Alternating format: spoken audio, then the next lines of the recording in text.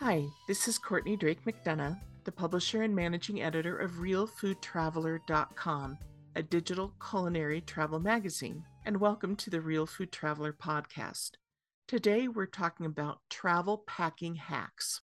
After the plans have been made, the next thing to consider is what you're going to pack to take on your trip, and that involves deciding how much to take, which bag to take, how much it will cost to take, and worrying about whether it's going to get lost, what with all the airline issues we face.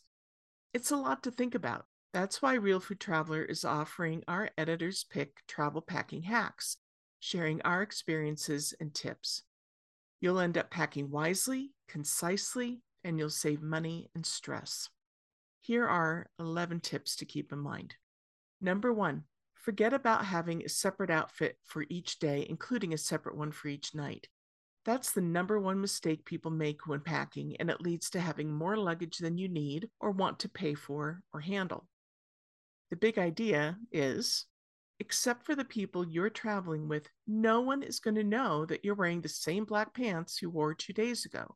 So get that out of your head and have fun creating different looks that through clever use of mixing and matching fewer complementary pieces and accents. And hey, if the people you are with take note, they'll forgive you because they don't have to help you lug your unnecessary suitcases around. As for everyone else, you're probably never going to see these people again, so put your ease of travel ahead of worrying about what strangers may think. Number 2, look at the overall color scheme of your wardrobe. Is there a pattern? Take advantage of what you already have and base your wardrobe choices off of that simple color palette, grouping them like black, tan, white, or blue, black, pink, or tan, blue, red. The idea is to create outfit combos that can mix and match and go with each other because they play off of the same set of colors. I lay my options out on my bed, the tops in one row and the bottoms in another. I survey them to see what I can mix and match, such as that black top will go with the white pants, tan shorts, and blue skirt. That blue skirt will go with the white shirt, black top, and white tee. Number 3, add color accents to that chosen color palette. For instance, say you picked black, tan, and white, which is my personal favorite basic set of colors for travel. Pack a couple of scarves or ties or shawls in a bold color or pattern that make that combo look fresh.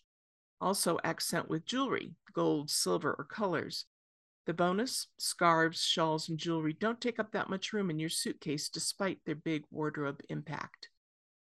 Number 4, never underestimate an all black or all white outfit. Not only can monochromatic outfits be flattering, elongating, and slimming, but the sky's the limit when it comes to accessorizing to make the outfit look new. Think ties, scarves, kimonos, and jewelry. The bonus, if you're on a cruise, white nights are common where everybody's encouraged to wear white as they dine and dance the night away. Number 5, use packing bags to squish down your clothing before putting them in your suitcase. This has multiple benefits, including A, being able to group items such as underwear in one, tops in another, and bottoms in another. B, it prevents anything that might leak from your toiletries from ruining your clothes. And C, airport security seems less likely to go through your stuff if it's vacuum sealed. They will still x-ray it though, so don't try anything funny. Just remember to unpack and hang things up or put them in drawers soon after you settle into your lodging to avoid getting wrinkles. Number 6, try to avoid packing things that wrinkle for that matter. It's just added hassle to try to iron or steam them to get the wrinkles out.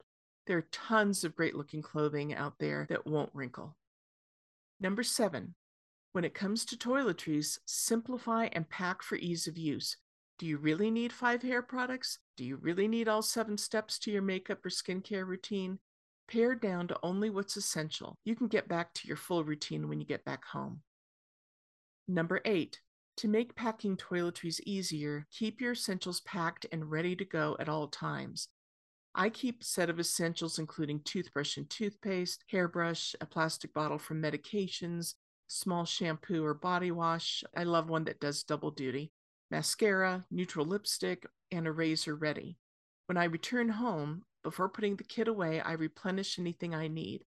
That way, when I pack, I just grab that bag knowing it's ready to go. Number 9, If swimming is going to be part of your getaway, take 2 suits because the one you wore yesterday might not be dry enough to shimmy over onto your body the next day. Or just make sure that the one you bring is quick drying and hang it over the shower rod as soon as you get back to your room. Number 10. With a few exceptions, try not to bring separate outfits for evenings. Sure, there'll be times when you want to put on something special that couldn't or shouldn't be worn during the day. But overall, if you can wear something basic and dress it up with a jacket or shawl, different jewelry, a tie, etc., you can go seamlessly from day to night and still look like you're wearing something new and special. Number 11. My last travel packing hack is to keep your desert island items with you.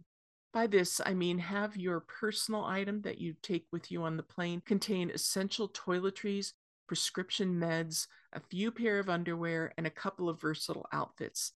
If you've selected items according to the advice I've given you here, those things should fit in a backpack that can also fit under the seat in front of you on a plane or in the overhead. Heaven forbid, but it can happen, your check bag got lost, you'd still have enough essentials to get by for a few days, and that's far better than being caught with nothing you need. I hope these tips are helpful to you. I hope you have safe and happy travels wherever you're going, whenever you go.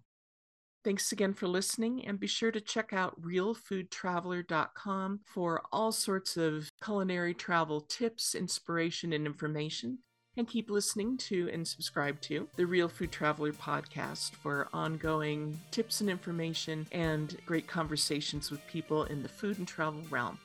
Thanks for listening.